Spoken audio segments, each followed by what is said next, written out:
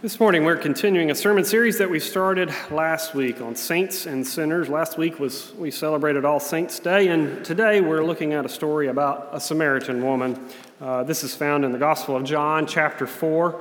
I'm going to read it really goes through the whole chapter, but I'm just going to read some various verses from that chapter, but it's found on page 865 in your Pew Bible if you'd like to follow along with me. But before I read that to you, I invite you to bow your heads and join me in prayer. Let us pray.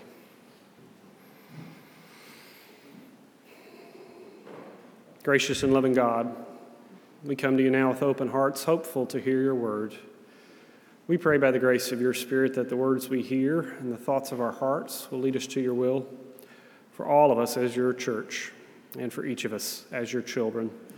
Dear God, we love you. We thank you for your love. Amen. So, John chapter 4, reading various verses. A Samaritan woman came to draw water, and Jesus said to her, "Give me a drink." His disciples had gone to the city to buy food. The Samaritan woman said to him, "How is it that you, a Jew, ask a drink of me, a woman of Samaria?" Jews did not share things in common with Samaritans. Jesus answered her, "If you knew the gift of God, who it is that is saying to you, 'Give me a drink,' you would have asked him, and he would have given you living water." The woman said to him, "Sir, you have no bucket, and the well is deep. Where do you get that living water? Are you greater than our ancestor Jacob, who gave us this well, and with his sons and his flocks drank from it?" Jesus said to her, "Everyone who drinks of this water will be thirsty again, but those who drink of the water that I will give them will never be thirsty. The water that I will give them will become in them a spring of water gushing up to eternal life." The woman said to him, "Sir, give me this water, so that I may never be thirsty or have to keep coming here to draw water." And Jesus said to her, "Go and call your husband and come back." And the woman answered, "I have no husband." And Jesus said to her, "You are right in saying, 'I have no husband,' for you have had 5 husbands, and the one you have now is not your husband. What you have said is true." The woman said to her, "I see that you are a prophet. Our ancestors worshipped on this mountain, but you say that the place where people must worship is in Jerusalem." And Jesus said to her, "Woman, believe me, the hour is coming when you will worship the Father neither on this mountain nor in Jerusalem. You worship what you do not know. We worship what we know, for salvation is from the Jews. But the hour is coming and is now here when the true worshipers will worship the Father in spirit and in truth, for the Father seeks such as these to worship him. God is spirit, and these who worship him must worship in spirit and truth." The woman said to him, "I know that the Messiah is coming. When he comes, he will proclaim all things to us." And Jesus said to her, "I am he, the one who is speaking to you." Just then the disciples came. They were astonished that he was speaking with a woman, but no one said, "What do you want?" or "Why are you speaking with her?" Then the woman left her water jar and went back to the city. She said to the people, "Come and see a man who's told me everything that I've ever done. He cannot be the Messiah, can he?" And they left the city and were on their way to him. Many Samaritans from that city believed in him because of the woman's testimony. "He told me everything I've ever done." So that when the Samaritans came to him, they asked him to stay with them, and he stayed there for 2 days. And many more believed because of his word. They said to the woman, "It is no longer because of what you said that we believe, for we have heard for ourselves, and we know that this is truly the Savior of the world." This is the gospel of the Lord. Praise to you, O Christ.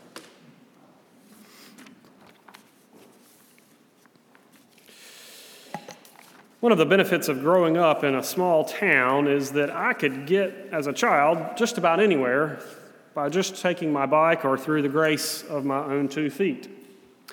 In fact, my best friend, Hank Griffin, lived just around the corner from me, probably a 10-minute walk away.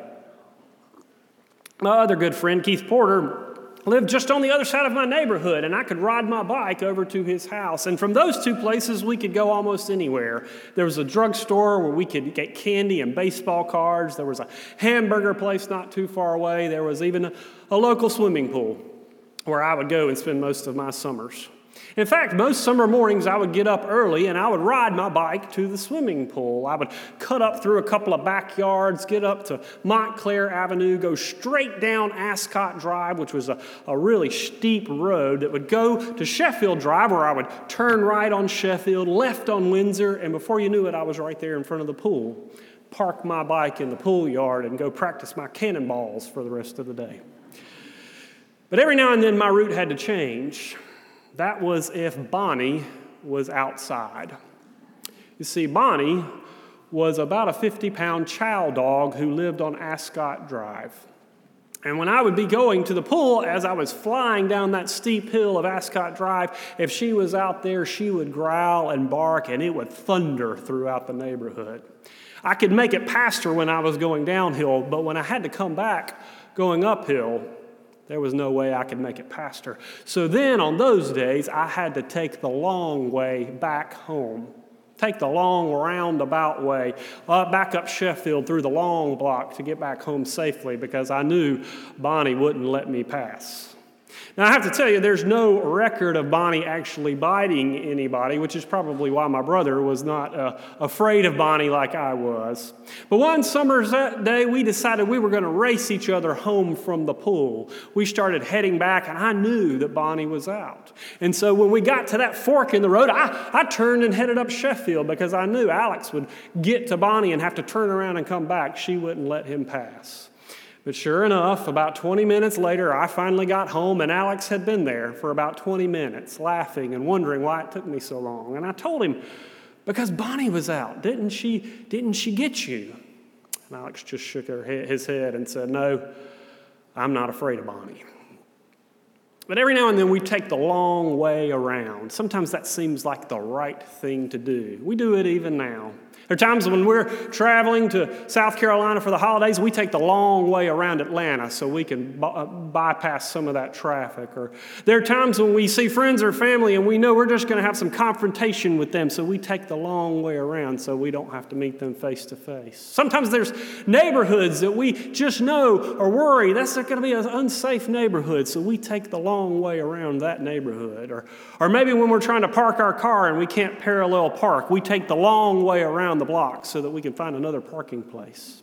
Sometimes taking the long way around is the easy thing to do, the best thing to do, maybe even at times the right thing to do, but it's nothing new. It's been happening for centuries.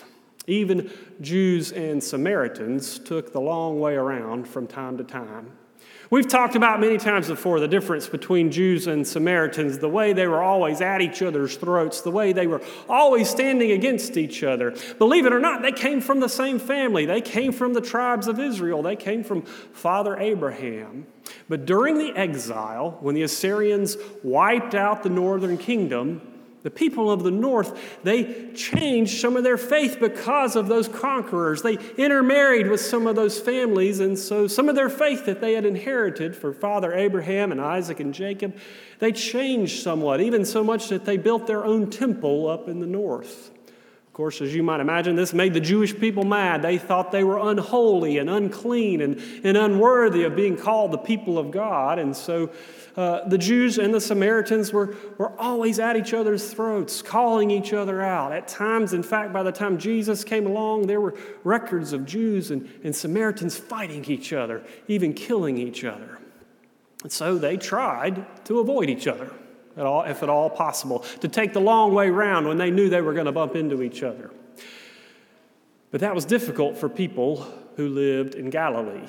Because you see, Galilee up in the north, if you were traveling from Galilee down to Jerusalem, to Judea in the south, the quickest way, the straight way, was to go through Samaria, where many of the Samaritans lived. That was a 3-day journey just to get from Galilee to Jerusalem. But if you wanted to take the long way around, it took 6 days to go all the way around Samaria so you didn't have to bump into any of those unholy, unclean Samaritans.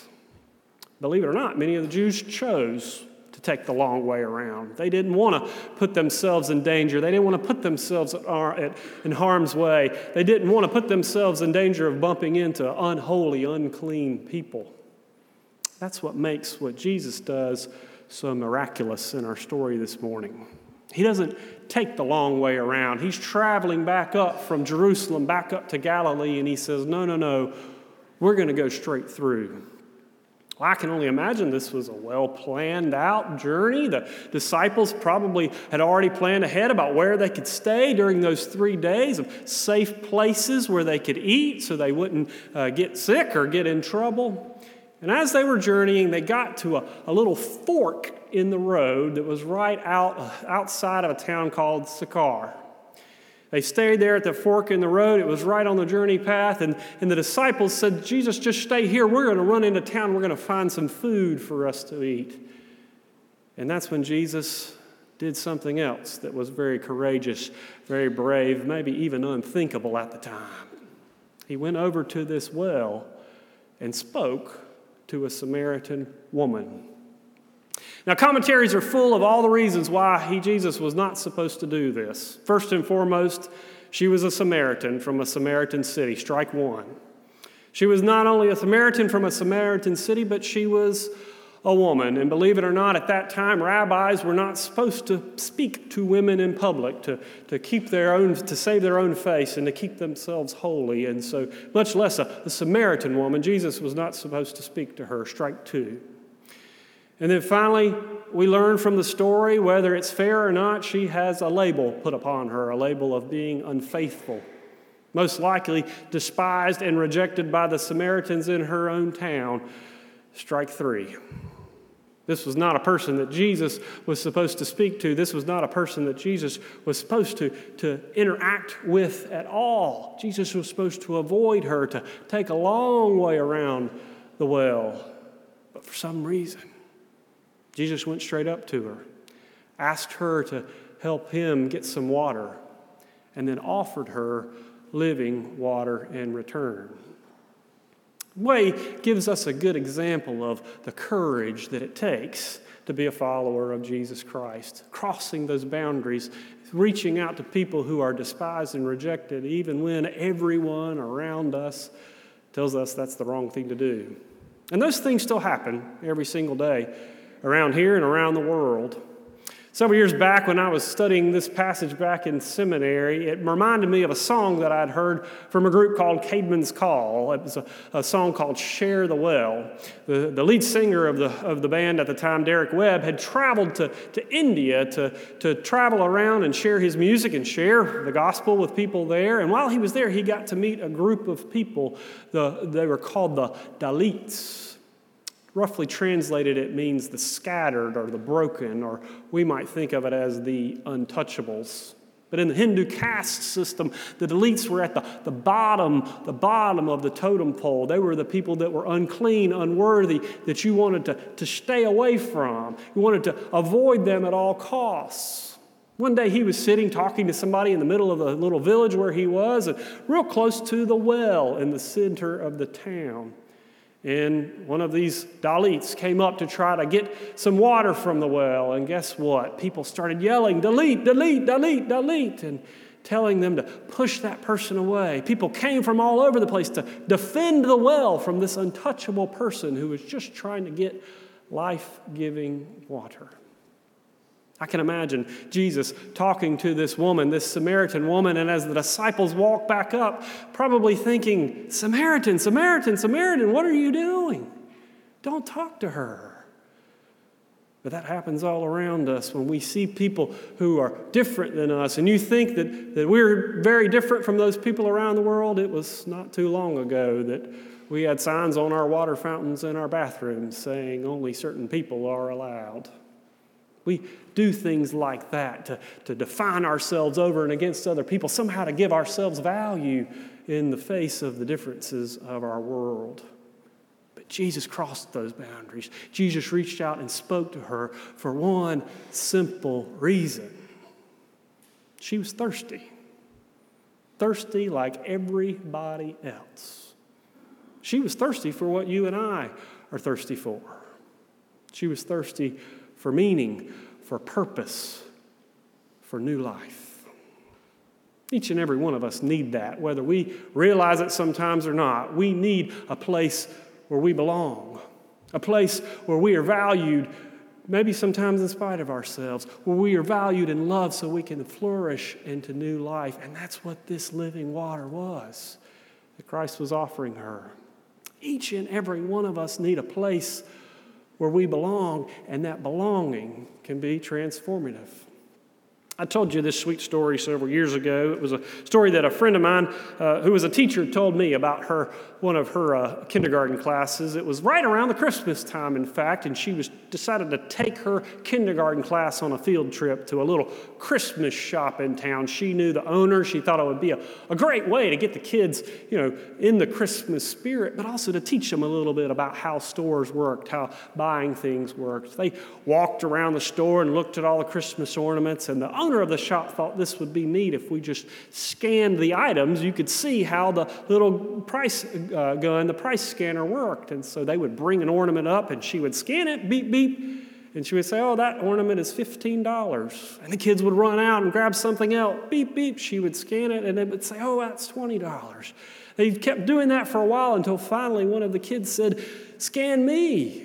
Tell me how much I cost. The owner kind of smiled and made the beep, beep noise himself, and he said, oh, you're $1 million. Another kid came up and said, scan me, beep, beep. Oh, you're $1 billion. Kept getting bigger and bigger until finally a young boy came up and he scanned that little boy too, and with tear-in eyes, the little boy looked up wondering how much he would cost. The owner said, oh, you're billions and billions of dollars. And the little boy said, no, I want to be free. Teacher came up and explained the situation. It turns out this little boy was from a foster family. They were struggling of how to pay all their bills during the Christmas season, and he had heard those struggles and wondered if that was why he hadn't been adopted, why he hadn't been accepted. All he wanted was to be free so that he could be accepted into a family, a place where he was loved, a place where he was valued, a place where he belonged. All of us need that. All of us need a place where we belong. All of us need a place where we know that we are loved and that deep well of love will never run out. And something incredible happens when we know we belong. We're transformed. When we belong, then we can believe. Believe in the promises that God has given to us. When we belong, we're transformed into these people who believe not only that we are loved, but believe that that love is overflowing, that we can't do anything to cancel that love out, so that love can be shared with all. And that's what happens to this woman in the story. When she realizes finally that Jesus is willing to cross any boundary to tell her that she belongs, she's transformed. Transformed not only into a believer, but into a preacher. Did you catch that at the end of the story? Once she's told that she's belonged, once she believes, she goes right back to her city, to all those people who had rejected her before, and it was because of her that they believed. It was because of her that they believed. That's what happens when we belong and we believe. We're transformed into people who bear the gospel into the world. It happens all the time around us every day. In fact, one of my favorite stories about one of my favorite authors, some of you know Anne Lamott or have heard of her, she tells a similar story about her own conversion. In the early 80s, she was turned off by the church. Her parents had taught her not to go to church anymore. She surrounded herself with intellectuals and knew that everything the church taught was false. She had gotten caught up in the rat race and trying to make herself worthy and valuable compared to the other people around her. And she was struggling with shame and struggling with guilt, struggling with alcohol, struggling with pain medicine. But then one evening, when she was struggling mightily, she was laying in her bed almost too hurt to move, and she felt this sense, like there was some presence in the room with her. She writes, I became aware of someone with me, hunkered down in the corner. The feeling was so strong that I actually went to turn on the light to make sure no one was there. And of course there wasn't. But after a while, in the dark again, I knew it was Jesus, just sitting there on his haunches in the corner of my sleeping loft, watching me with patience and with love. That feeling continued for her for the next few days. She said it was almost like a cat that followed her around everywhere. She couldn't get rid of it as hard as she tried until finally one day she decided to let the cat in. She decided to change her life and to accept that this Jesus accepted her, loved her, and would never let her go. And now, many years later, preachers like me quote her from the pulpit. She's an evangelist. She bears the gospel to the world by bearing her soul and bearing her faith to the world. That's what happens when we discover the miracle of mattering to God. That's what happens when we realize that those promises that we just made at baptism are for all of us. We belong here. And when we realize we belong, we believe. And we're transformed. You know, there are people out there who need to hear it too. People out there who need to know that they belong. Need to know that they're not despised and rejected like they feel nearly every day. That this world who says we don't really want you here, they need to know that Christ does want them here. And that's our calling. Once you belong, once you believe, you're called to bear the gospel to the world. And the whole city believed because of her. To the glory of God. Amen.